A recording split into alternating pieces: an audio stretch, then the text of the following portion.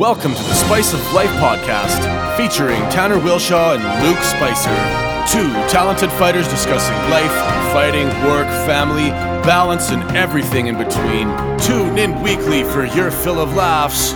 Now, here's your hosts, Tanner Wilshaw and Luke Spicer. Fighting out of the white corner, he reclaimed the belt earlier this year in Glory 32, Virginia. His record, 28 wins with just 3 losses, 8 of those wins by knockout, 7-1 in his Glory career.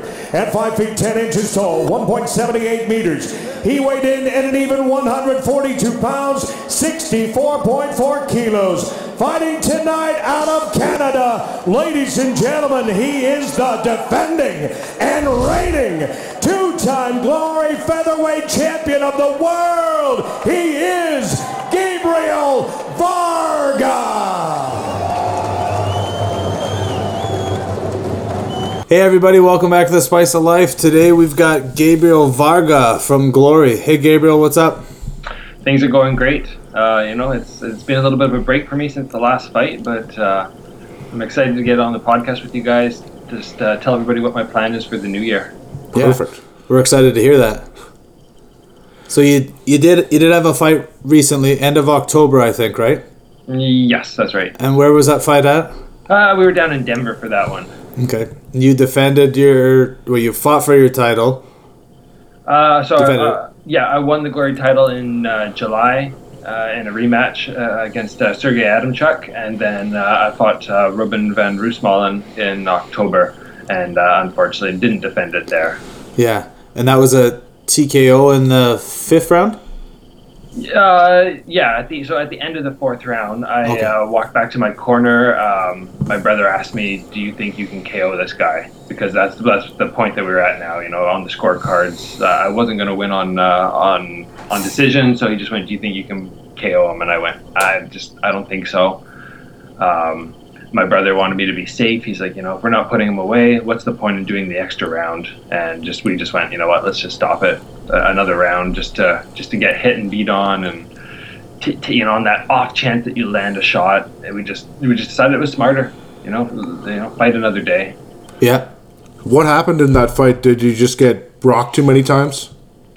A number of things. The first round was a close round. I haven't actually gone back and even watched it. I'm not a big fan of watching my fights after. I will when I get to the next training camp, just to see what I need to correct, especially if I fight him again. But I haven't actually watched the first round yet. But I've had some feedback that it was a close round.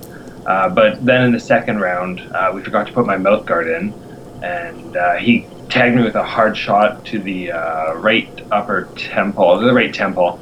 And even without the mouth guard, there's a good chance I would have gone down, but I've never felt sort of a ringing sensation and a clang the way I did there. So from there, it kind of all went downhill.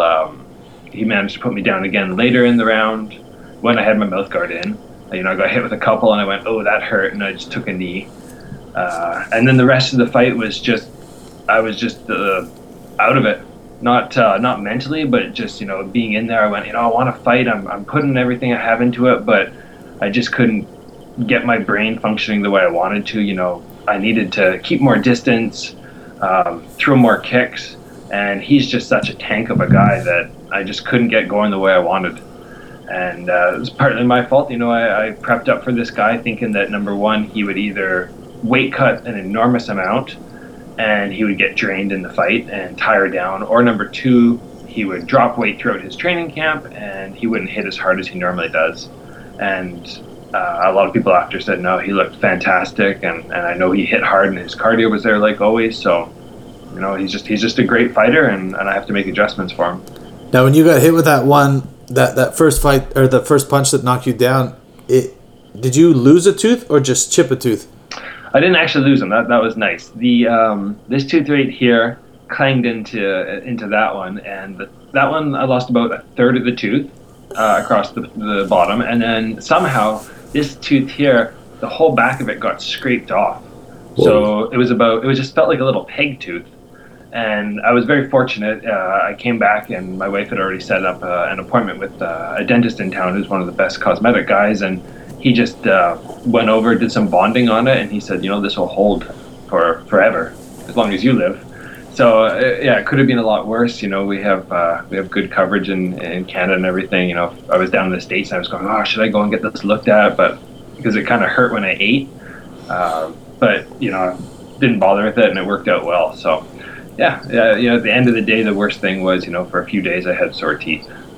Yeah, I feel like breaking your tooth would hurt more than actually getting the whole thing knocked out. Oh, definitely. Breaking it, it could have got a little bit lower or a little further up, and actually got into the root of the tooth, which apparently would have been really painful, and might have had to have the actual tooth pulled then. Or I've seen fights in K1 in the old days where guys actually lost their whole tooth. Yeah. Like you said, and without a mouth guard, it's not unrealistic that could have happened. So what happened there? You guys just forgot to put it in? It's just one of those things, usually after we've just been fortunate. Even in the hard fights I've had, usually I come back to the corner, and my brother and my other cornermen are really calm. I've done my job. They're not too panicked, but they came back and they were trying to just give me instructions, and they were just a little bit more panicked too. And it just got forgotten. And usually I would notice. It's happened a couple times where I was just like, oh yeah, I need my mouth guard, guys. And just this one, I was just in there, and I must have fought for, 45 seconds or a minute maybe before that knockdown happened, and I didn't notice it until it hit me, and then I was like, oh, there's something in my mouth. And, that's part of my tooth. Oh wow. So that's the downside. I have a great support system here in town, and my brother has been in my corner for pretty much all my fights, and he took over as my main cornerman, and then my other buddy who holds pads for me, he just started holding pads for me one day about 7 years ago, and it's been really good and it's worked really well. But they're not guys who are off at fight cards every week who have been doing it for decades, and their experience in the fight game is basically with me. So the mistakes happen, and it's not that big a deal, really. Hey, if I wouldn't have remembered my mouth guard going in, Tanner would have forgot it too the last fight. It just happens, It can happen to anybody. I've had a very experienced cutman in my corner, or cornerman with me before, Lynn Hamiljean from Ontario. And, he works for the UFC now as their cutman. He's been all around the world, and I'm sure he has an actual set procedure. The mouth guard goes here. As soon as the round in, he pulls it out, and he wouldn't be forgetting that sort of thing. But he wasn't there for that one, and again, it's a small price to pay for how big a mistake it could have been. It could have been teeth out, it could have been other stuff. It was a little chip. The guy fixed my teeth up perfectly. We all learned from it. It won't happen again, and that's not too bad. You don't think that whole interaction and that punch and everything started laying the groundwork for what happened after? I don't like to make excuses like that. Sure, maybe it could have played out a little differently if I hadn't got knocked down that first one. Maybe I wouldn't have got knocked down in the fight, because I managed, in round 3 and 4 to stay up. I got dropped down twice in the second, so maybe that would have played a small difference. But really, at the end of the day, I don't like to say things would have changed. He was the better fighter that night, and I have to make adjustments. That's it. So I don't like when I see fighters in the past. I remember before I started competing, and people would lose, and they'd go, "Oh, if only this, if only that." No, the bottom line was he was the better fighter that night. So, spoken like a two champ. No, that's the way it has to be. That was title defense number 1. That was number 2. I've been flip-flopping back and forth now, unfortunately. I won the title back in April in 2015 against Mosab Amrani. And then I defended it the same year, about 6 months later in Milan against Sergey Adamchuk. Very ugly, sloppy, close fight. He won by it was a unanimous decision actually, but it was only by a point. And there's some points from him in the fight that could have been taken off for holding. I rematched him. I won it back, and then I lost it again. So I get it, I lose it. I get it, I lose it. Like, next time I get it, I have to sort some stuff out. There's so much psychology and mental prep for fighting, and I excel on the way up. I've found that before, when I'm the underdog or when I have a goal, I want to get to that glory title, or I want to get in glory. I want to get the glory contender trophy. I always have goals, move forward.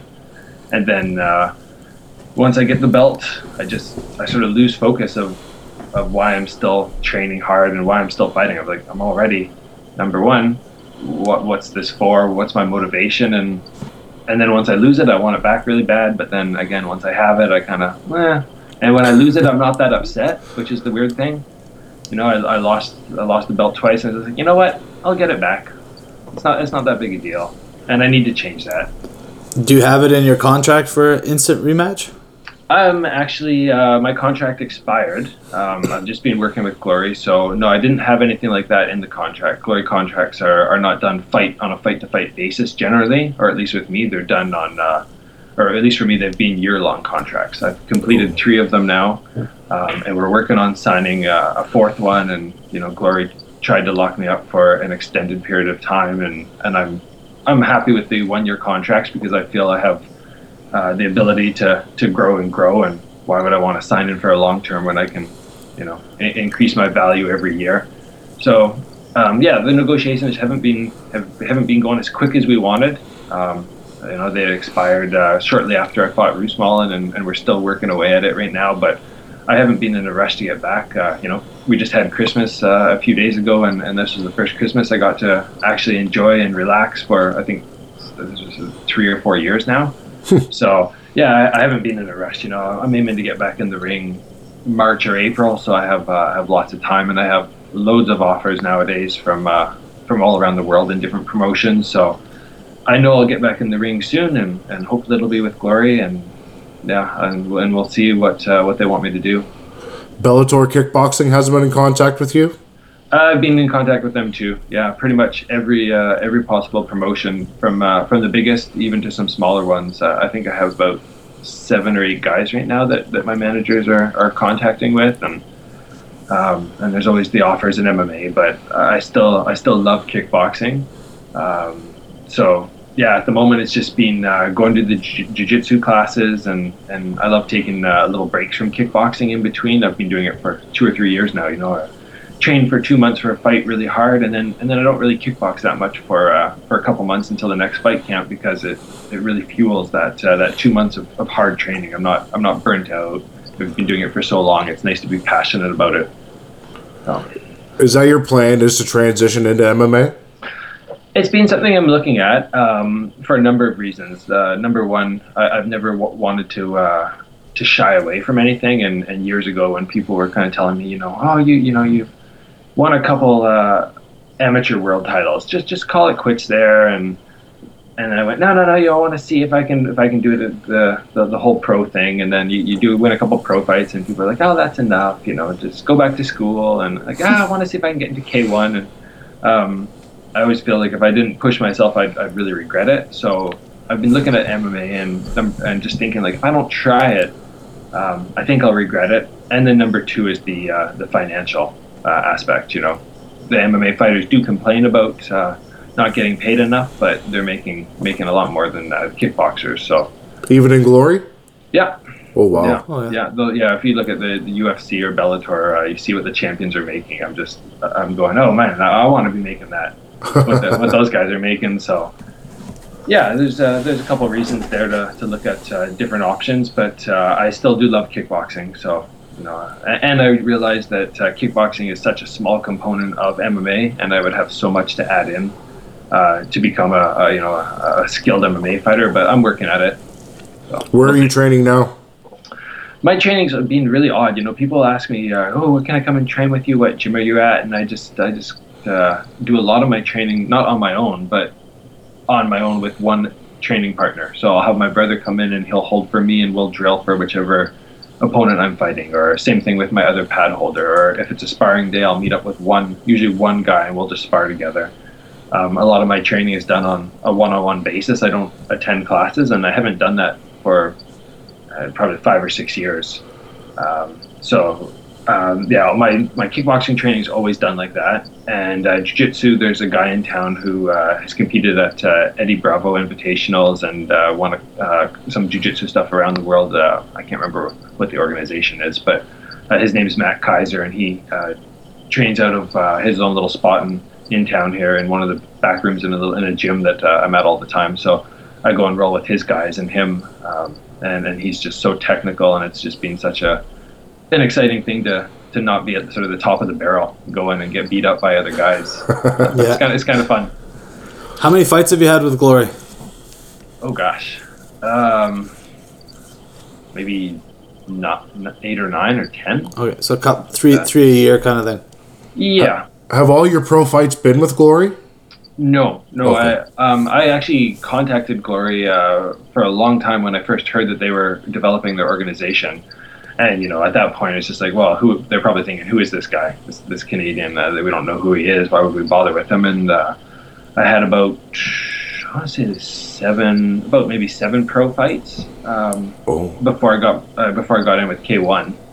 And it was down at K1 Rising in Los Angeles, and I fought Lordzilla, and that was sort of my first sort of breakout fight, where after that, then Glory started responding to our emails, and then eventually ended up signing us. But it was slow going getting in contact with those guys when you don't have any connections, and you're sending them emails, and they probably get so many emails from everybody wanting to be with them. So well, you can click right on their website and go new fighter, and then fill out the application and send it in or whatever. Yeah, and I did that a long time ago. I mean, with K1 and Glory, and it's just one of those things. You don't know when you don't have a big team. That you're not going over their Golden Glory, which was the big gym in the past. They had, I believe, 4 out of 8 fighters in the World Grand Prix in maybe 2008 or something. So if you're not going over to one of those gyms where they have contacts directly to the head guys at Glory or K1, it's a tough job to get in contact with those guys and to get them to even look at you. So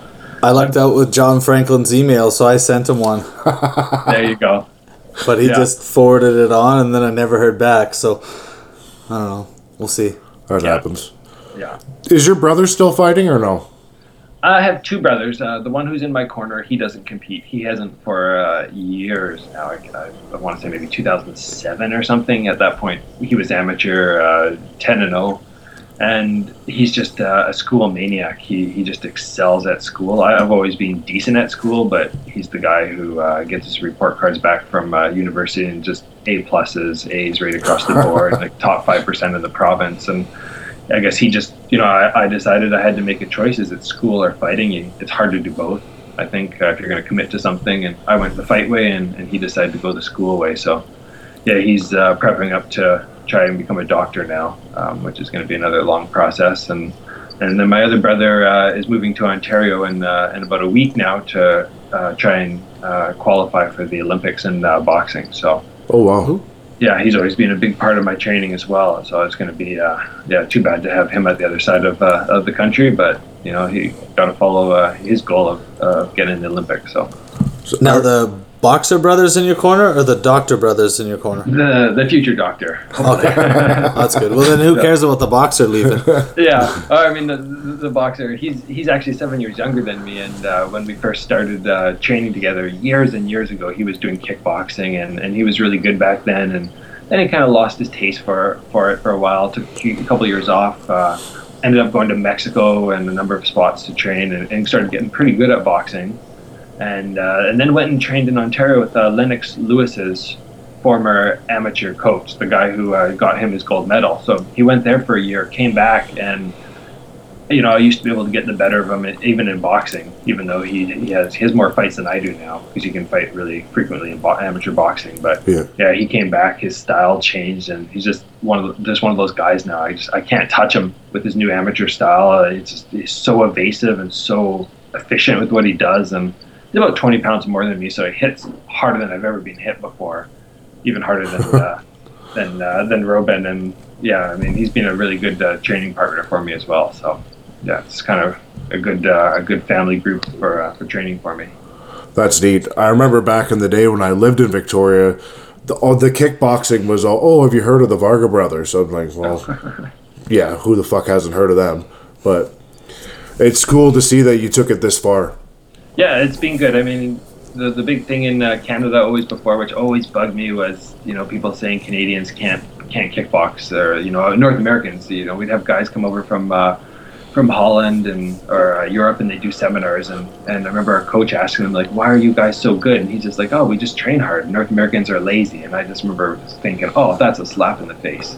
North Americans are not lazy. Not everybody. I mean, there's lots of high-level athletes in every avenue. Just kickboxers didn't get the chance. Nobody was inviting North Americans over to compete. So it's cheaper to fly Europeans. It is. Of course. I've had so many times now where people have said, oh, do you want to come and fight over in Europe for this title or that title? Or, I had a title, WKN, and I went and won it because we flew a guy in from Europe here, and I won the title, and they kept saying, we're going to fly you out, we're going to fly you out. And then every time it came time for them to pay the airfare for me, they're just like, no. So I don't even know if I hold that title anymore. I won it. Never defended it because nobody wanted to fly me out or nobody wanted to challenge me, and it's kind of odd. I like fighting the Europeans and getting wins against them. Yeah. Were you in town just recently for Jason Height's kickboxing card that he had? I was actually sick that weekend, I think. They had a boxing event a week before that. I was at that, and I was planning on going because the guy who was the main event there is one of my main sparring partners. And I was helping him prep up for that fight, doing some sparring with him for a few weeks before, and ended up missing it, unfortunately. What was the date of that card? It was the one that the Arashido fought on. Oh, Chris McMillan. Yes. Yeah, Chris, the guy I was actually helping train, usually spars with me. I was helping him train for Chris. Oh, Chris beat him. Chris beat him, yeah. So I was in the gym with, the guy's name is Greg. And I was in the gym about 2 or 3 times a week for a couple of weeks before, just trying to mimic Chris. I looked up a couple of videos, and then one of my buddies in town who used to train as well fought Chris years ago. I would just go in and spar a little bit more Thai style and throw lots of body round kicks. And Chris is good. Yeah, I heard he did a good job because the guy here is tough and gritty and good cardio, and it just sounded like his round kicks just out-timed Greg. So he kicks hard. I would assume it sounded like he was a little bit red in the ribs there. But I always like to try and go in and show up at the amateur cards. 2017's coming up. What's coming up for you in 2017? So it's been a bit of a mystery even on my side, just because, like I said, we're working on the Gory contract and going to see what's happening with that. I'm going to say the first fight though will be kickboxing for me. I'll be getting back in the ring in March or April. That's my goal. That give me a nice break over Christmas and then time to prep up. I have a few seminars in January, one in Regina and one in Grand Prairie. So going to scoot off and do those, and I really don't like training when I'm doing seminars, so just going to go over there and take early January off, and then hopefully get back into training camp in February and March. And I don't know where I'll be fighting. It could be anywhere in the world and could be for anybody. So all I know now is in the past this would have stressed me out, and I would be going, I don't know who I'm fighting for or what contract's going to be thrown at me, but now it's nice. I've built up my name. I have lots of offers. It's just honestly now just waiting to see who will offer the best purse. And what makes the most sense? That is now. Right? I mean, I've been doing it for professionally since 2009, and fighting since 2006. Just in the ring in general. So it's been a long time, and now it's just you got to make some money and. Not make it just a hobby anymore. Make it a career. Even is this your? Sorry, Gabriel. Is this your full career? Is this all you do? This. I also teach martial arts for kids. I've had a program that I've been running for years and years, and I had lots of parents a little concerned when I started winning doing really well. They were asking me, "Oh, you're going to stop teaching?" And you're a big name now, or we're going to really miss you. And I said, no, I'm not going to stop teaching. I've been doing it since I was 14 years old, and I have a really great group of kids, and I love it. It's a distraction, when I have fights coming up, and it's not a full-time job. I only teach 5 classes a week. I have 2 programs with about 50, 60 kids, but that's the other part-time thing that I do. So the 2 really work well together, and then with some seminars added in, it keeps me busy enough. And it's a kids kickboxing class? It's kickboxing and some martial arts. I don't like to label it as kickboxing because if I do that, a lot of parents get concerned right away. Oh, I don't want my kid in kickboxing, and I don't obviously have kids going in there with headgear and 16-ounce gloves beating on each other. I just have them. I have them doing more martial arts aspect. I have a background in Aikido and Jiu-Jitsu, not enough that I would want to be teaching it to anybody, any high-level adults, but enough that, kids who have been training for a year or two, I can teach them Aikido rolls and wrist locks, and the Jiu-Jitsu, I can teach them the basic escapes from mount and guard. And so we do a little bit of everything with them, just trying to make them better athletes. And just any sport they pursue in the future, they'll be a better athlete because of martial arts. What's the date of the seminar in Regina? Oh, that one's January 14th and 15th, I think, whatever that weekend is there. What's a 2-day? Yeah, I'm going to be coming in, I believe, on a Friday, do a Saturday seminar. They probably have me doing a couple different classes, and then I think something for the advanced students on Sunday morning before I leave quickly. So. What school is it at? Oh, gosh, that one, I remember the name of that one now. Shoot, I'd have to look that up for you. I remember who I've been talking to, and then I'm trying to remember the name of the dojo, but I can't. It's not Brian Parks, is it? No, okay. It's not. Will there be? Is there like a website where anybody can find that? I will be posting it on my my Facebook page. Gabriel Varga official. I keep everybody sort of up to date on that, and then have a new website up as well. It's also GabrielVargaOfficial.com. So there's usually the information on there. I think I've done a lot of seminars, and there's not even usually too much promotion because usually just between the gym.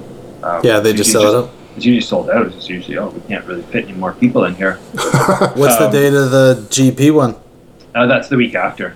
It's going to be just flight out, flight back, week off, and then right up to Grand Prairie on the 21st, I guess. That's going to be cold. Yeah, that's what everybody said. Like, you picked a terrible time, and I just told them, well, I'm not doing that much. I'm just, getting on the airplane, going to the hotel, just driving. I'm not going outside. I'm not snowshoeing or anything. But I've lived up in Smithers and Terrace up north before, so.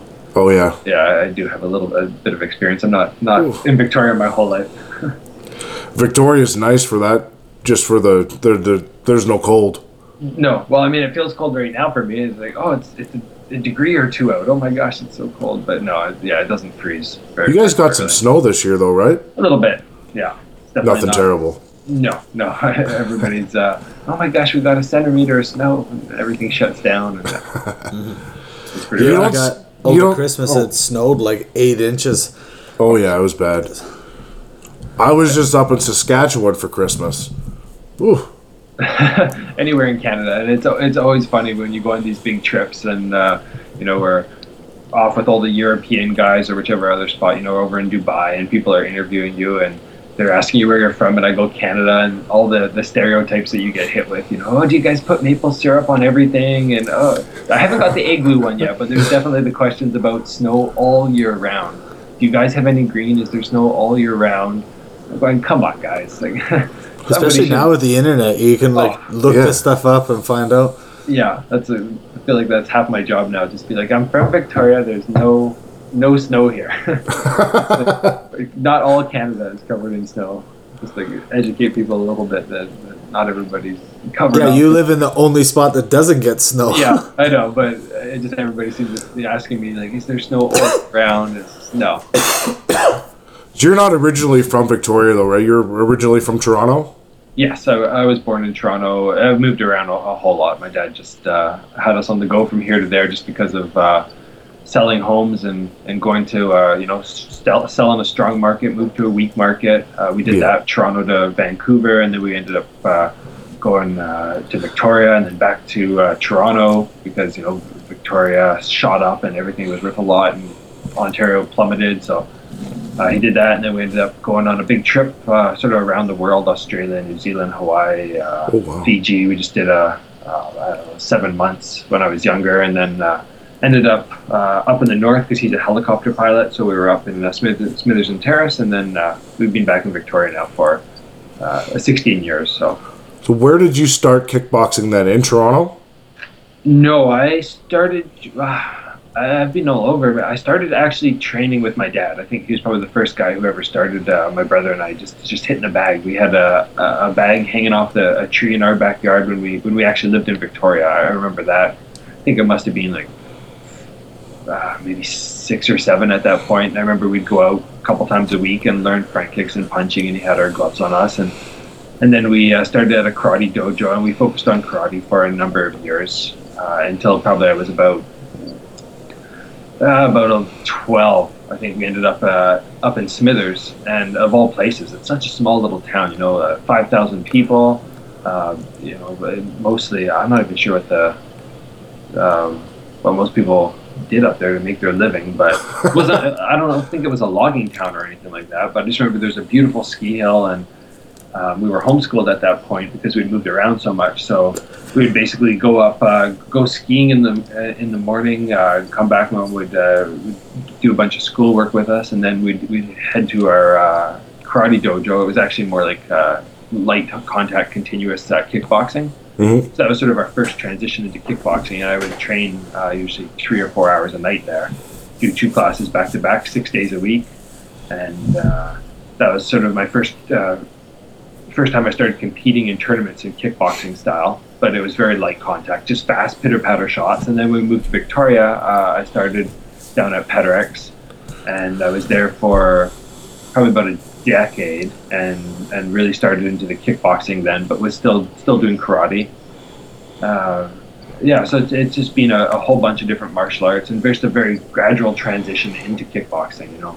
Started with point fighting karate, and then kind of into light contact kickboxing, really fast paced, and then we kind of moved into full contact, but no head targeting with the hands. And it was just throughout about probably 7-8 years where I transitioned from karate to the full contact in the ring stuff. Mm-hmm.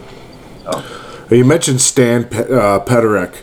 Yeah. Do you have any interesting stories of Stan? I know Stan a little bit. He's kind of crazy. He's super crazy. Yeah. Yeah, I was there for years and years, and my dad told me a long time ago, if you don't have anything nice to say about somebody, don't say anything at all. So I don't like I don't like saying bad stuff about people. I will say he was a great coach at the time. He took me from being a light contact pitter patter sort of fighter with lots of skills and great potential, but he built me up to a really solid amateur fighter with some more power and the ability to defend myself properly in the ring, and that was all him in the early years there. I had other people here and there who were helping me, but he was the main coach for years and years, and he's great. I still recommend people to go to him if they're looking for somewhere in town to train. He's the guy. Well, until I open my gym, hopefully. He's the guy that I recommend right now. And I just reached a point where I'd been there for a decade, and I was running so many of the classes myself, and there was nobody there helping me anymore. And all the training, the effective training that I was doing was with the guys who help me now. They were the guys coming in holding pads for me, and just at some point I realized that I'm just better off going out on my own. I've going to the same classes, been doing the same thing for a decade here. It's time to move on and just go and do my own thing. I was learning most of my own. Everything I was learning new was from watching fights. And people ask me all the time, like, how do I get better? What do I do to get to your level? And I just said, honestly, it was just, in hindsight, a lot of research, really. I mean, just watching fights, watching guys like Andy Sauer and Bakau, and seeing something they do in the ring, and then just going and implementing it in the class. It's like, okay, guys, in this class, we're going to work on what Bakau did last week. And just bit by bit, you sort of build an arsenal that gets larger and larger. And that's just where I felt like I really, really got good there. Watching those guys, watching every event, watching a number of fights a day. And it was great being at that gym. And, everybody in the kickboxing world seems to have some sort of, they have their ups and downs. Some guys are just great trainers, and they have other problems. So, I like to kind of convey a wholesome martial art attitude. I don't drink. I've never smoked. I don't get into fights on the street. That's the image that I want to portray because that's who I am. Yeah. And being at that gym, it wasn't the gym to be at if I wanted to portray that. So, I still recommend it for people. If you want to learn from one of the best guys, best coaches, he's one of the guys to go to. But Stan was a fantastic fighter. Yeah, and it just at some point, it was a bit of a gamble at that point. I was like, I'm going out on my own. I don't have an actual trainer anymore. Although I didn't feel like I'd had a trainer for a couple of years at that point. I was doing most of it on my own, but yeah, it was a bit of a gamble to go out on my own, but it ended up working out. My brother has been there. He's younger brother, so it kind of threw him under the bus there a bit. Like, okay, you're the younger brother, and now you have to help me. It should usually be the other way around, I would think. The older brother kind of helps the younger one, but it worked out well. Well, you've had a fantastic career, so you did something right. Yeah, it's just been a lot of hard work. The big thing that I'm looking for as well this year to add in is I've had so many people ask me about getting some sort of avenue for people to understand what I've done to be successful. And of course, there's a number of reasons, but I really like sharing stuff with people. And if somebody sends me a message on Facebook or something like, "What do you do for your ab workout?" or "What do you do for running?" I'll take the time and write them back a big, massive letter so they understand and can utilize that, because it was so hard before to find.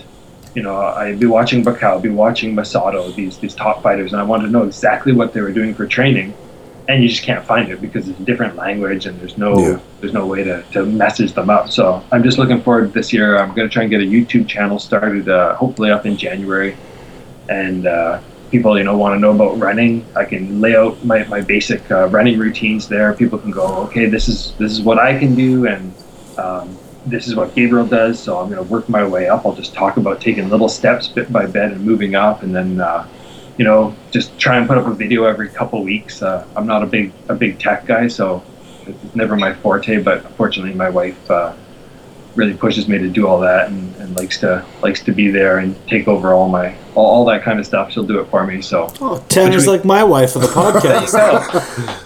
Got to have somebody to, if you're passionate about it, but you're not passionate about technology the way that some people are. It's good to have somewhere to meet in the middle. Yeah. What does your wife do? Like, does she work, or do you guys have kids? No. She is a nurse. I always forget now. It's a clinical nurse specialist. So she's a specialized nurse, but she's actually trying to become a dentist right now. So she's just waiting to see if she gets to the interview stage of dental application. So yeah, it's been good. I do all my fight stuff, and she's working away, and then hopefully this year she'll be heading off to Vancouver for 4 years for dentistry. So I'll keep trucking away on all the fighting, hopefully over the next 3 or 4 years, and that'll keep me busy while she's over there working away at that sort of thing. So it'll be interesting when she's over there, with a little bit of separation. It's about a 2-hour ferry ride away, so I won't get to see her quite as often. And when training camp happens, I can't be over in Vancouver all the time. Yeah. But definitely no kids right now, because I hear some fighters say that having kids is one of the most motivational things ever. But I see it could be a lot of extra stress if you're not already making a lot of money. I gotta not only win this fight because I want to, but I gotta win it so I can put food on the table for the kids. And I'm just going, oh no, I don't really want that. But yeah, she has to finish all her dentistry stuff before we would have kids anyway, so that gives me lots of time. There's some good gyms in Vancouver. Sorry, I heard two things. Vancouver. There's some good gyms in Vancouver. There are. Well, the one I go over to quite often is WKX. Josh Johnsey trains there. Unfortunately, he comes here sometimes. I go there sometimes, but with the ferry, it's a bit of a trek. You got to drive up to the ferry. There goes, an hour by the time you drive up and wait, maybe even longer. And then there's, the 2-hour ride over, and then you got to get to the gym. And aside from the money factor, it takes up your whole day. Yeah. So we do try to get over to spar with each other when we both have training camps, but it doesn't happen on a weekly basis. Usually, if we see each other 2 or 3 times at training camp, that's pretty average. I put in the extra time back when I fought for my title the first time. I was over there every week, trying to go twice a week sometimes. But yeah, just financially, you can just drop $1,000 right away. It's expensive. Oh yeah, just on ferry plus the time, and I miss classes that I need to be teaching, and somebody else has to take over. So if I'm over there already, that's great. I'll take advantage of going to his gym, and I haven't ventured out too much to the other gyms actually. I'm sure there are lots of good people, but when you have another Glory fighter who's that close by, why not go to him? Yeah. Well, if you're kickboxing and you're in Vancouver, WKX is the place to go. Yeah, they have a good group, and I don't even really train with that many guys aside from Josh. I do the occasional round here or there, but he's a skilled fighter. It's perfect for me because he's a weight class up, so it just gives me that extra bit of a push in the size differential, and he's an athletic guy. He's super athletic. If people don't know or they haven't seen him, he can do the capoeira, flipping all around and this and that. You don't do that kind of stuff if you're not an athletic guy. Yeah. He can get his knee up to your head level, no problem. The people have seen that in his fights. He's super flexible, super explosive. So, yeah, it's good. I mean, I do kind of wish I could spar with them, 3 times a week, every week. But yeah, they also spar harder than I like, and I've been trying to minimize over the last number of years the amount of impact that I take, just because you hear about the damage issues with people, and I've been trying to minimize that. So I've been sparring lighter, sparring much less frequently over the last couple of years. So when I do spar with him once in a while, I'm like, whoa, wow, that's what it's like to get hit again. I think I sparred 2 or 3 times for the last fight in December. Yeah. I don't do it either. Yeah, once you have the timing down, which you can do in pad work, but once those people, once you develop into a high level kickboxer, I don't know how essential it is. I did feel like in my last fight against Robin that maybe some really hard sparring might have helped, just for learning just to set the weight down a little bit more, get used to those hard shots, get used to the extra impact that he was going to give. So my dad was telling me the other day, he's like, in the rematch, I'm going to be in there and I'm going to be yelling at you as you do your hard 10 rounds in a row with guys who are beating on you. Yeah. He said, if you want to fight Robin again, you have to do that. You can't cut corners. And some fighters, like for Adam Chuck and mostly for Adam Chuck there, and the other fight in China I was easing back on the sparring, just everything light. But if you're fighting a guy who hits hard and is a brawler, it is probably a good idea to get some hard rounds, and just so your body's prepared for it. So, well, the last guy you thought, he was throwing bombs. Yeah. He's you're fighting a guy who came from a weight class down. He's a hard hitter at that 155 weight class, and then you're at 143. He hits hard at any weight there that he's fighting at, but especially with me, I'm not used to getting hit that hard, and he's used to getting harder than everybody hits. So I was hitting him with some shots that normally I hit people and I see them back off.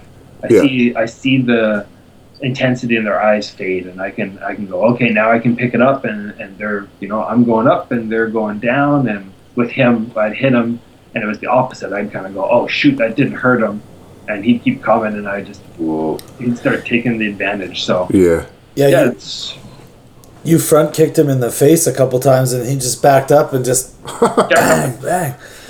Yeah, just when you're used to getting hit by that upper weight class, I would suspect that getting hit right now is not a big concern for him at 143. Like, of course, a clean shot, anybody can go down, but the front kicks to the face, if I land a couple of those, I usually see people start to shell up a little more or shy away a bit. And he was bleeding and he didn't care, and that's the point that we reached where we just went, what, this guy does not care about the shots I'm hitting him with. So that's a dangerous point, and I've never had that before. So when you're getting ready for these fights, are you sitting down and watching tape and coming up with a game plan, or are you just going in there and doing your thing? I like to watch. Everybody has their own strategy, and whatever works for you works for you. I fought Adam Chuck and heard something about him, and he said he never watches. He doesn't prepare at all. He just has his fight. And that's great. If you can do that, that's amazing. You're so good at what you do. You just go in and you do it, and you don't care. But I like to know, number one, what the guy is best at and what he's worst at. And then basically we kind of try and build a game plan around that. If he's really weak in the body, obviously we're going to attack the body a little bit more. If he's really good at low kicks, I need to have my low kick conditioning up and be ready to check a lot. That's generally how we sort of structure our training camp, and how each one differs from the last. So we never do the exact same thing over and over. Plus, it gets really repetitive. I find it's already repetitive. You go in, do your 3 rounds of skipping, your 3 rounds of shadow, your bag work, your this, your that. If you do all the same drills too, it seems to me like it would be mind numbing. Yeah, for sure. Yeah, I like to switch stuff up a lot. Like, I'll switch 2 weeks, I'll do something, and then the next 2 weeks I'll pick something else, just because it does get boring. Yeah, it's very repetitive. It's just like anything in life. If you do the same job, no matter how exciting it is, it's going to get repetitive. Yeah. So, I do the same thing with running. When I get my YouTube channel down, I'm going to show people really general, basic runs that I do that they can replicate anywhere. But I very rarely do the same run twice in even 2 weeks. I have about 20 different runs that I do, and once I go and do a run, I push myself so hard that I hate that run as soon as I finish. I don't even want to come back in a week later and be like, I just did it a week ago and it was so bad. And you remember that feeling, and that feeling in itself is enough to scare me before I get to my running point. So I just switch it up all over, all the time. Just I go here, there, throughout the city. If I'm going to get on the treadmill, I'm doing different runs. I hate routine, and that was one of my big problems with Thailand. Great training over there, but it's so repetitive. You run the exact same course every day, no different speed, no different anything, and I was just going, oh gosh, just give me a bit of change. Yeah. So, Have you ever had any full Muay Thai fights? I haven't had any. I've trained for a couple, and unfortunately, they all fell through. One fell through over in New Jersey. I was going to fight Justin Greshowitz for a second time with full rules, and he happened to get staph. I was out there. I'd 2 hours away from stepping on the scale, and they came to me and said, "Sorry, fight's off. He's got staph." So, yeah, it's been a little disappointing, but I was never that keen to get full into Muay Thai anyway, just because of all the elbows and how easy it is to finish a fight with a cut. I never liked that aspect of it, really. Elbows are great, and I understand there's a crazy science behind them, but a guy touches you with one little elbow after you've been beating on him, and fight's done because of a cut. So we had John Wayne Parr on a couple weeks ago. That's awesome. And we were talking to him, and I've had 34 fights, and they've all been kickboxing or modified, right? But never full Muay Thai. And he's like, "Oh, so you're still a little kid?" He's like, "What?" He says, "You don't get your man card until you fight full Muay Thai." Yeah, and that's it's so funny how I can't remember what we were just talking about. I was up on a family vacation. We were talking about how it was a completely different subject, but basically how everybody thinks that their sport is better than the other because of. So it kind of goes, kickboxing, you're not throwing elbows. All right, you're missing the elbow. That's not real. And then the MMA guys will say, "Oh, sure, you're throwing elbows, but you're not going down to the ground. So come join us here up at the real thing." And then the boxers will go, "Well, you guys are throwing all those pansy things, no elbows, no kicks. Get in there and do the real thing. Just throw hands. That's what men do." And everybody has their own reason why their sport's the best. I don't really think one's better than the other. I just go, You know what? They're all hard. It's difficult to get in the ring no matter what you do, no matter what the rules are. Find what you like and try and excel at it. But I'm not going to go and tell somebody you're only throwing hands. You're a pansy. Come in here and throw some kicks, because they respect anybody who can get in the ring. So. Well, yeah, and a different set of rules. I mean, guys are still getting dropped in every one of those sports because they're all badass. It was just funny talking to him though, because he runs his own promotion there in Australia, right? Cage Muay Thai, and that's pretty badass though. Little gloves, full Muay Thai in a cage, no messing around on the ground, just guys bleeding everywhere.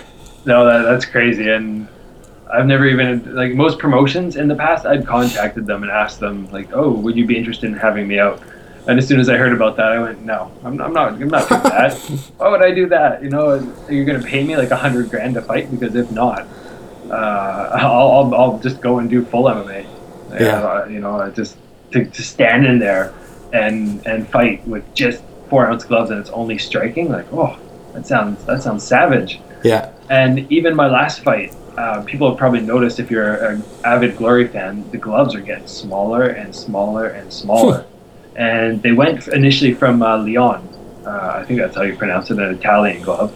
And they ended up switching to Hayabusa. And Hayabusa at first had these very puffy, nice gloves, but very puffy. And apparently the KO ratio was just dropping.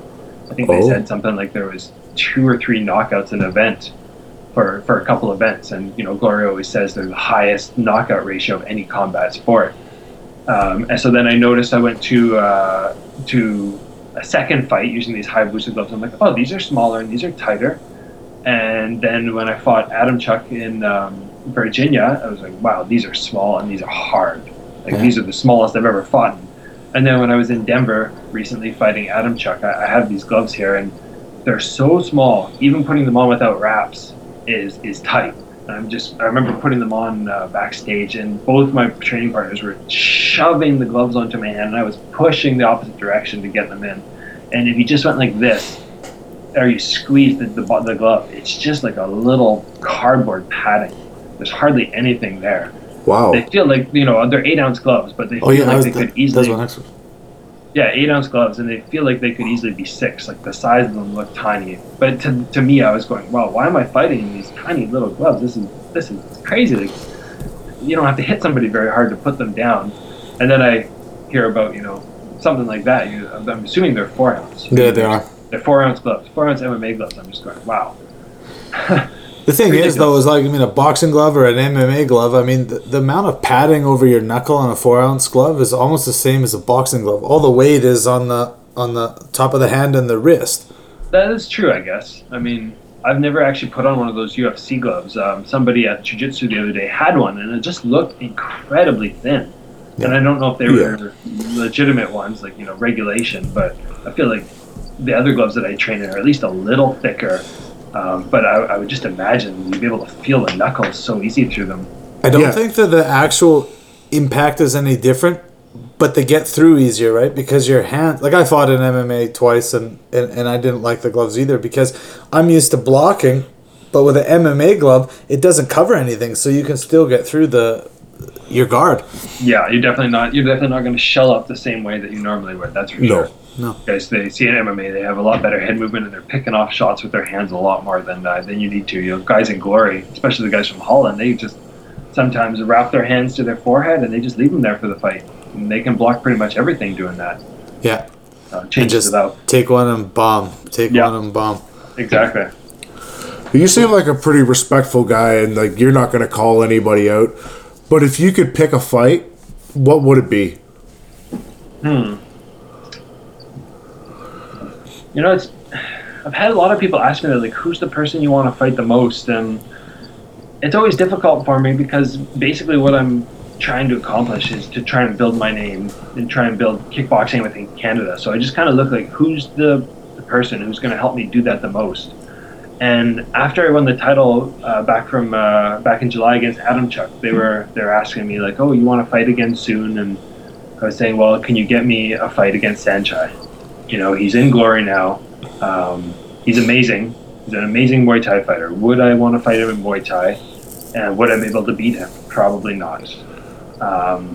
In kickboxing, I've seen him compete in kickboxing. He's not the same athlete. It's a different sport. So I've asked for him. I think he would be the biggest bump up for me in notoriety. He's lost in the kickboxing ring, not by much, but people can beat him there. You take away the games, you take away the throws. Now he's just a striker. He's a striker with okay hands, with still great kicks, but you take away the throws, and it's a different game. So that's the guy that I've asked for. Just again because beating Saenchai is gonna help you get noticed more. Oh yeah. So, it's not that I have anything against him. He's an amazing fighter, and I'm not like, I want to knock his head off. It's just, he's built his name up, and he's the guy who's going to help me the most. Fighting Amrani or Adam Chuck or any of the other guys in the Glory rankings at featherweight, they're not going to do a whole lot for me. Beating Robin will, so he's there. And then, of course, the other person that I've always had my eye on, and I've been waiting for years, is Kevin Ross. Ooh, yeah, that'd be good. He's at Bellator, so we'll see how all that plays out. But with the contracts and such. But Saenchai or Kevin Ross, they still have very big names. They're still they're still the guys to beat, and I feel like I can beat both of them. So that would be the ideal fights for me in 2017.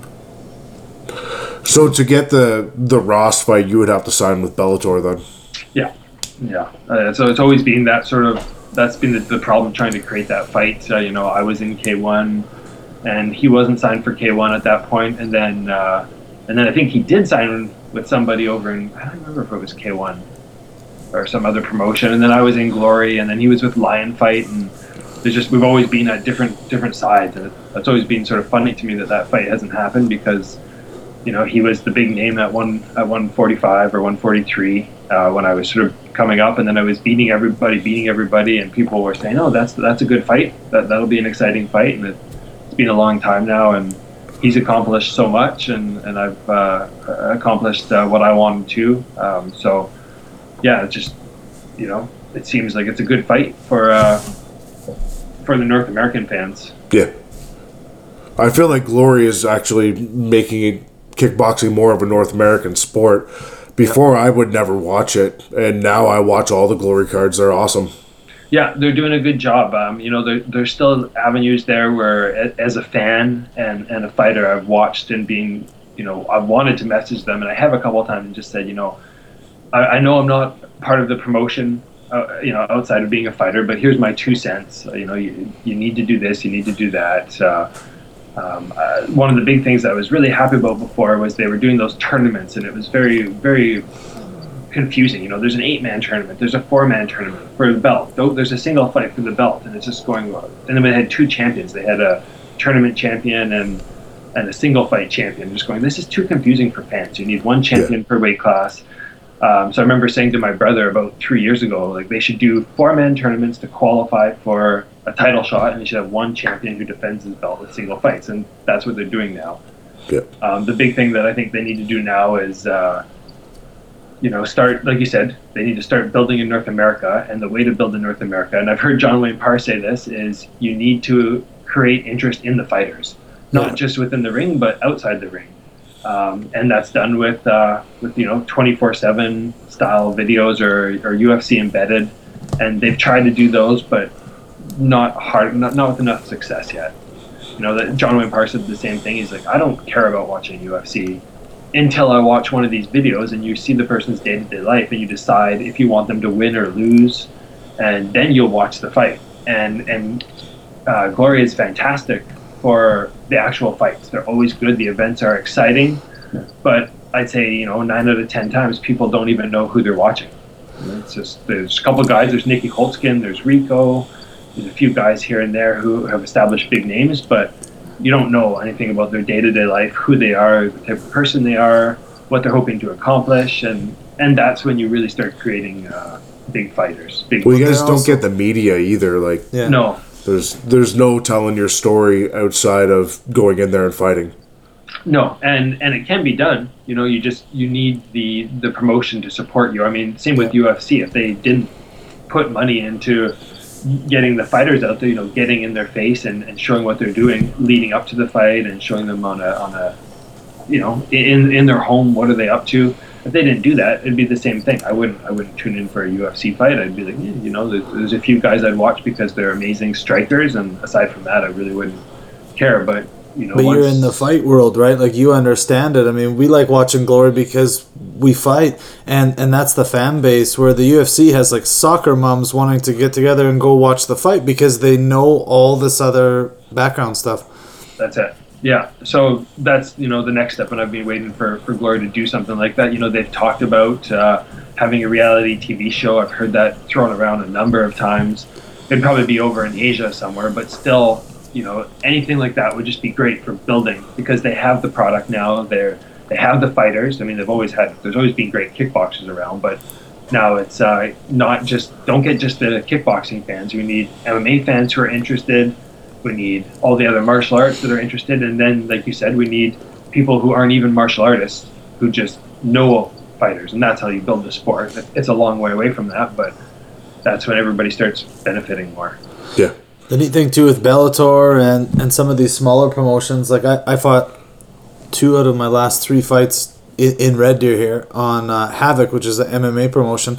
But because the owners are friends of mine, they got it sanctioned to do a K1 rules fight in the cage. But we had 10-ounce gloves on, and then the fans loved it. They got to see a kickboxing fight again, and now it's like they had two of them on the last fight in December, two pro fights, and they're doing 2 or 3 more in June. Yeah. So it's building up, and people are seeing it then. So. Yeah, kickboxing is always exciting. I mean, there's just not much downtime in the fight. You're not hitting the floor. People aren't sort of rolling their eyes, unless you're an average guy who's rolling every day. You don't know half the stuff that's happening on the ground. Yeah. Even myself, I've been doing jiu-jitsu on and off now for, I don't know, 6 months, and I have a couple of years from when I was younger of rolling. But still, when I watch on the ground, I'm going, I understand the general thing, but all the little subtle details I'm probably missing. And Are you in a gi?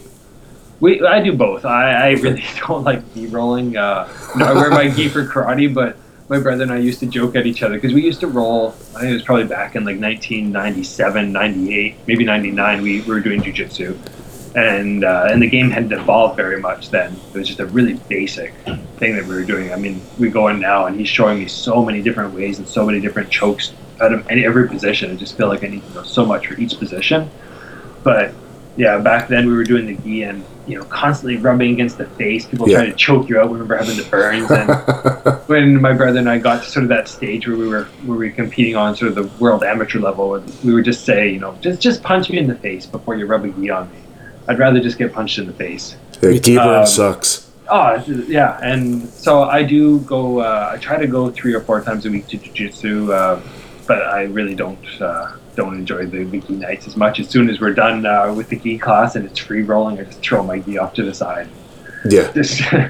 But I understand that it's important, and you have to know a lot more for the gi jiu-jitsu. So I try. Probably why you can't put on that weight, because you're wearing the gi so much. You sweat and all that stuff. Oh yeah, it's been fun. It's just been so long, and not that you can't learn more. You can always learn more. You can always get better. But so many years of kicking and punching and blocking and checking and all that sort of stuff. At some point, it's just fight camps now are just more about getting in shape and prepping up for an opponent. It's not really like, let's learn something new. Let's develop new technique. It's fun going in and being challenged. Having my brain rushing through techniques and making mistakes and. It's just a new dynamic way to get back into something, and I've enjoyed it. Sweet. Well, we're up at the hour mark. We won't keep you anymore. Probably talking to us sucks. So. No, it's awesome, guys. I've enjoyed it. Tell our fans and your fans where we can find you on Facebook, Twitter. Like, not your address. Just don't give that out. Social media. Okay, so I have my website, GabrielVargaOfficial.com. On Facebook, it's Gabriel Varga Official. Instagram, I believe, is probably the same. It's either Gabriel Varga Official or G Varga Official. My wife does a lot of that one, so I'm not on that too often, but she just takes pictures and posts them for me. And I think Twitter is G Varga Official. So there's so many social media avenues now. Well, keep up with them. Hey, quick question too. When you talked about Twitter and social media, the gym that you post with the boxing ring and your belts and you're hanging them up on the bag, where is that? Is that your gym that you train out of? So I have 2 in town. Again, I have such a weird training regimen. It's just kind of go wherever. But I've had 2 gyms that have been super supportive. The first one that you just mentioned is Studio 4 Athletics. Yeah. So when I left Pederix, I had already been training down there, and one of the owners was starting to get me into weightlifting. I'd never lifted a weight before, so he was doing privates with me just for fun and for free. And he just mentioned, we have this back room and it's free, and if you guys want to use it for kickboxing ever, let me know. So my dad ended up going to him and saying, can we put a ring in back there? We just went to the back room. My dad had all the stuff that somebody built for him, I believe up in Alberta somewhere. Actually, he was working up there as a helicopter pilot, and somebody we did some welding for him. So we put the ring up there, and I've been training there now since 2009. It's just go and use the ring. If there's other people in there doing their normal, they want to hit bags or something, it's fine. And then the other one is called Forge, and it's more of a personal training gym. But they also have a back room, and one of the owners is actually the guy who fought Chris years ago, Hal Kreisel. He's been training with me for years. He's from Edmonton, so he's one of the owners, and then one of my other good friends is an owner, and I go and use their back room there, and that's where the jiu-jitsu classes are, and it's an offbeat training method for somebody of my level, but it works and allows me to kind of train when I want to train, time-wise. I think my buddy Chino goes down to Studio 4 and hits the bag there. Yeah, it's a great gym. It's not a fighter's gym really, or at all, but it's what do you need to be a fighter? You just need somewhere to train. Something to hit, that's about it. Yeah, and most I really don't even like bag work anymore. Some guys, they like, oh, I go in and did my 10 rounds of bag. I'm like, 10 rounds? Like, I get so bored hitting the bag. I do when I'm in fight camp, I do 3 rounds 3 times a week. I do about 9 rounds of bag work a week, and then after that, I'm like, stupid bag. I want a pad holder who's dynamic and hit back. So I'm not a big bag work guy either. But yeah, they do have bags there, and it's good just for you see some guys who probably never trained before in their life. They just go throw some gloves on and pitter patter on the bag. And it's great exercise, right? Yeah, as long as you're moving. Yeah, exactly. Yeah, I mean anybody, as long as you're doing it right and you're not going to damage yourself, it's a fun way to burn some calories. Yeah. Well, Gabriel, best of luck in 2017, and I can't wait to find out what's next. Hopefully we get some news. I'll be watching Facebook, and once you sign a contract with somebody, we'd love to get you back on here closer to your next fight. Sounds great. Thanks so much, guys. I know this takes up your time too, but it's always so nice that people are helping the fight community with this kind of stuff. That's what we're trying to do, man. That's the goal here. So, all right. Well, take care, and I'll look forward to chatting with you in 2017 then. Thanks a lot, buddy. Thank you. Bye. Peace.